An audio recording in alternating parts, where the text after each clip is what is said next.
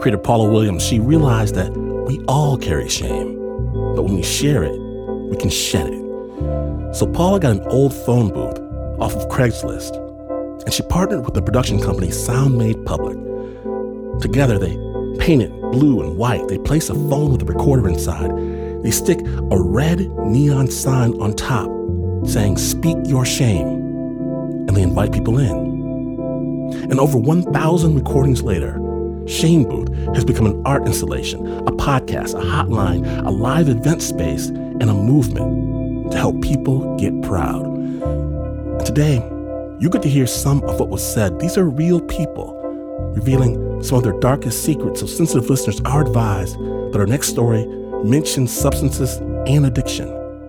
And our first piece is of a father talking about his son. Snap judgment. This is Shamebooth, an opportunity for you to speak your shame. What is it that you've been carrying around that's been weighing heavy on your heart that you want to get rid of? Please do so after the beep.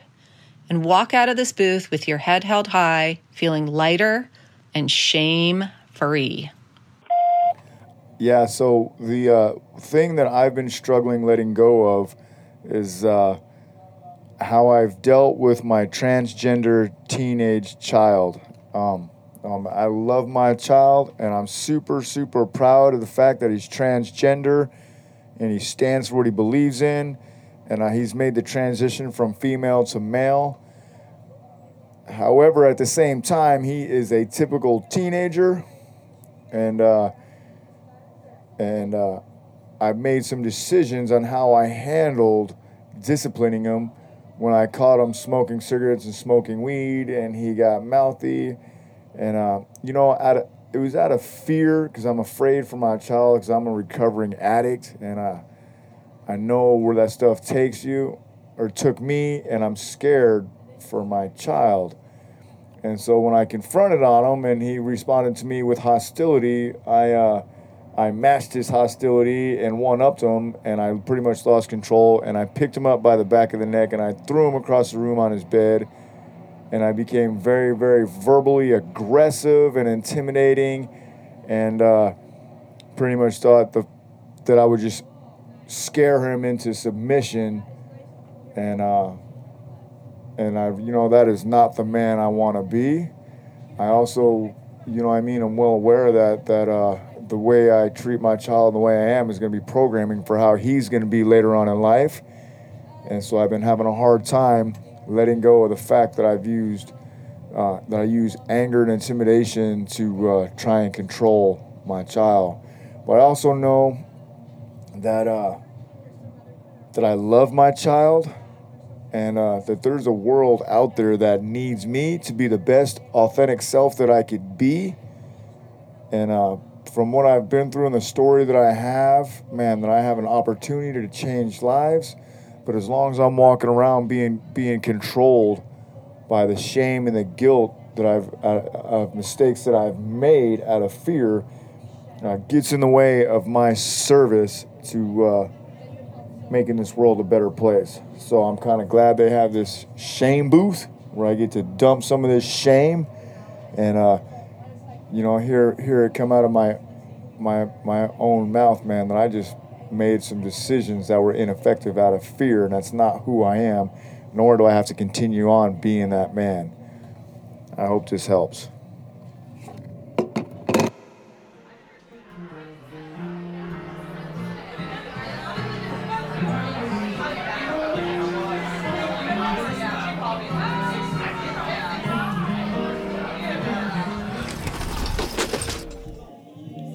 So I was a teenage mom.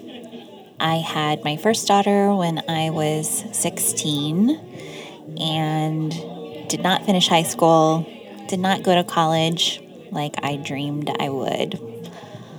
But despite the circumstances, I made myself very successful. I worked very hard. I worked a retail job, but worked my way up to the top. And eventually those successes led to bigger successes And today I find myself working for one of the most admired companies in the world in a pretty great role that I love. But anytime I have to explain that I have a 24-year-old daughter who's already on her own and a 20-year-old son and then a 2-year-old, I get looks from people. Sometimes it hurts. Sometimes they ask.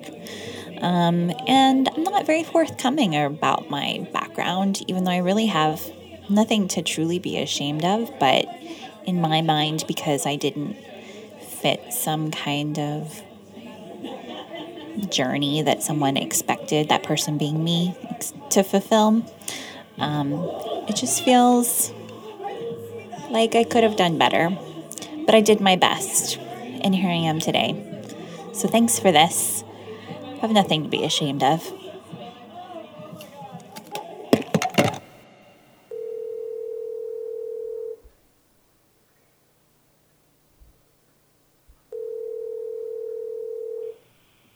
Hey, it's Paula, and you've called the shame line. We are glad that you did. Whatever it is that you're carrying around, leave it here. We're not judging. And by leaving your recording, you're giving us permission to use it on our podcast. So thanks, and be well. Yes, you're certainly welcome to use this in the podcast. 67 years old. I'm sitting in the church parking lot, and yeah, I could go into confession, but this is not about confession. Is it about sin, or is it about self-disgust? Here's what I'm self-disgusted about, embarrassed about, ashamed about. Kind of going through a couple months, 6 weeks of cross-dressing. When I was about 12, I went into the bathroom and tried to put on my mom's bra and panties. I thought that felt great. And it did for a little while, but then it didn't. And I went away on that stuff. That never bothered me again. I'm embarrassed about it. I'm ashamed of it. I'm embarrassed that I piped my own education. I went to Notre Dame and liberal arts, and I cheated my way through it, and then I said the education there was disgusting.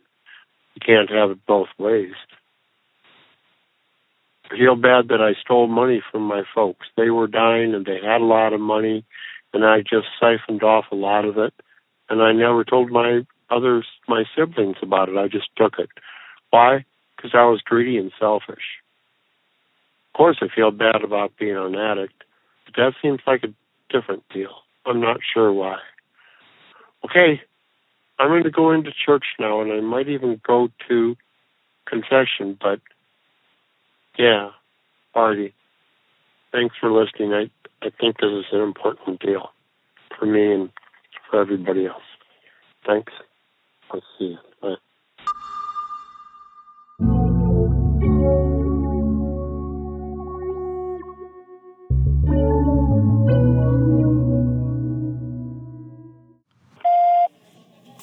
Hi,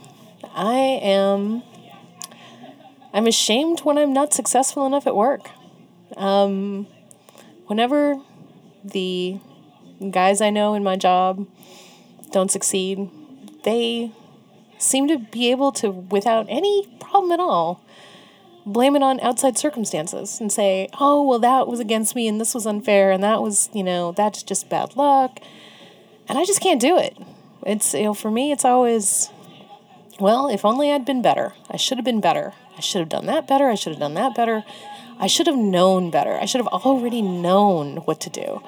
And you can't ask for help because you're supposed to know already, because you're an idiot if you don't already know.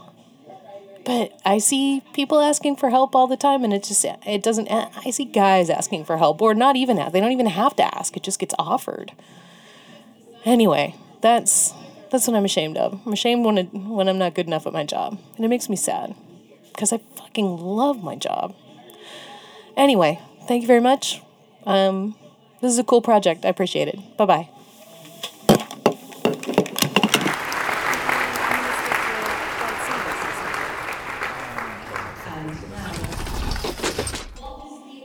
I am just starting to figure this out, but I grew up with a father who convinced me that I was worthless. He didn't mean to, I don't think. He didn't do it actively, but he did it by undermining me and saying he didn't really understand what my role in the family was. And now I'm realizing that I'm in a marriage that has a really similar pattern. Someone who's told me that I should depend on him for my opinions, that I'm not good enough for the person I think I am. And he's created a picture of me that doesn't make any sense to me. And yet I believe him. He's convinced me that he's right, that I don't know myself, and that I'm crazy. And I'm just starting to figure out how to unravel this and how to take it back.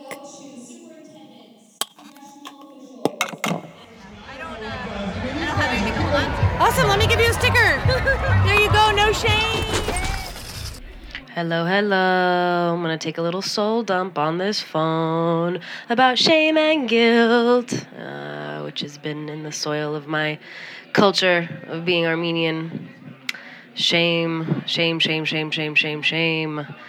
I already had that pouring through my veins even before I realized I was gay. And then, realized I was gay, which made the shame storm 8,000,007 times more powerful.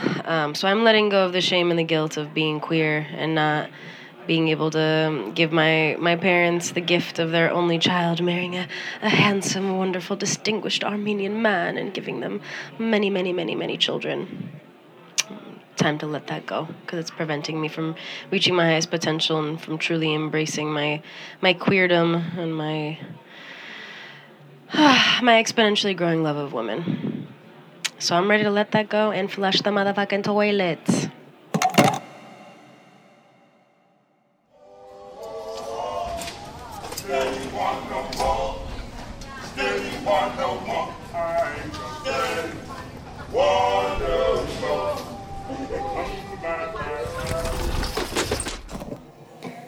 When my young adult daughter came home to live with me here in San Francisco, she was not making great choices about dating men, and she was meeting them online and going out with them, looking for love that was missing, probably love that I was not providing her, love that she wasn't feeling from her dad as well. And on the 4th of July, 3 years ago, she left to go to a party. And what I didn't know is that she was meeting a young man at the park. And what I found out that evening when she came home, shortly after midnight, was that they had too much to drink, and they went back to his house. And she passed out, and he tried to have sex with her. She came to and pushed him away, and he continued to try to rape her. She was alert enough that she came home and was very upset and woke me to tell me about it, and I was not the loving mother that I wished I would have been. I blamed her for encouraging the behavior and participating in drinking and getting drunk that day with somebody that she didn't know, and I offered her no sympathy. I am ashamed of that, and I hope that someday she'll forgive me for not being sensitive and loving and listening to her the way that she needed me to that evening. I love you, honey. I'm sorry, and I have learned from this, and I'm proud to be your mom. I love you.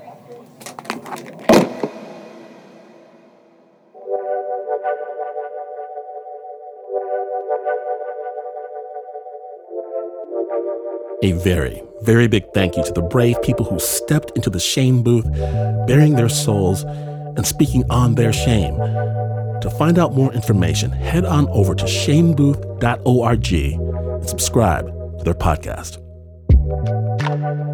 Shamebooth's creator and host is Paula Williams. The podcast is produced by the fine folk at Sound Made Public, Tanya Katinjan, Philip Wood, and Katie McCutcheon. Production assistance was by Snap's Regina Bediaco.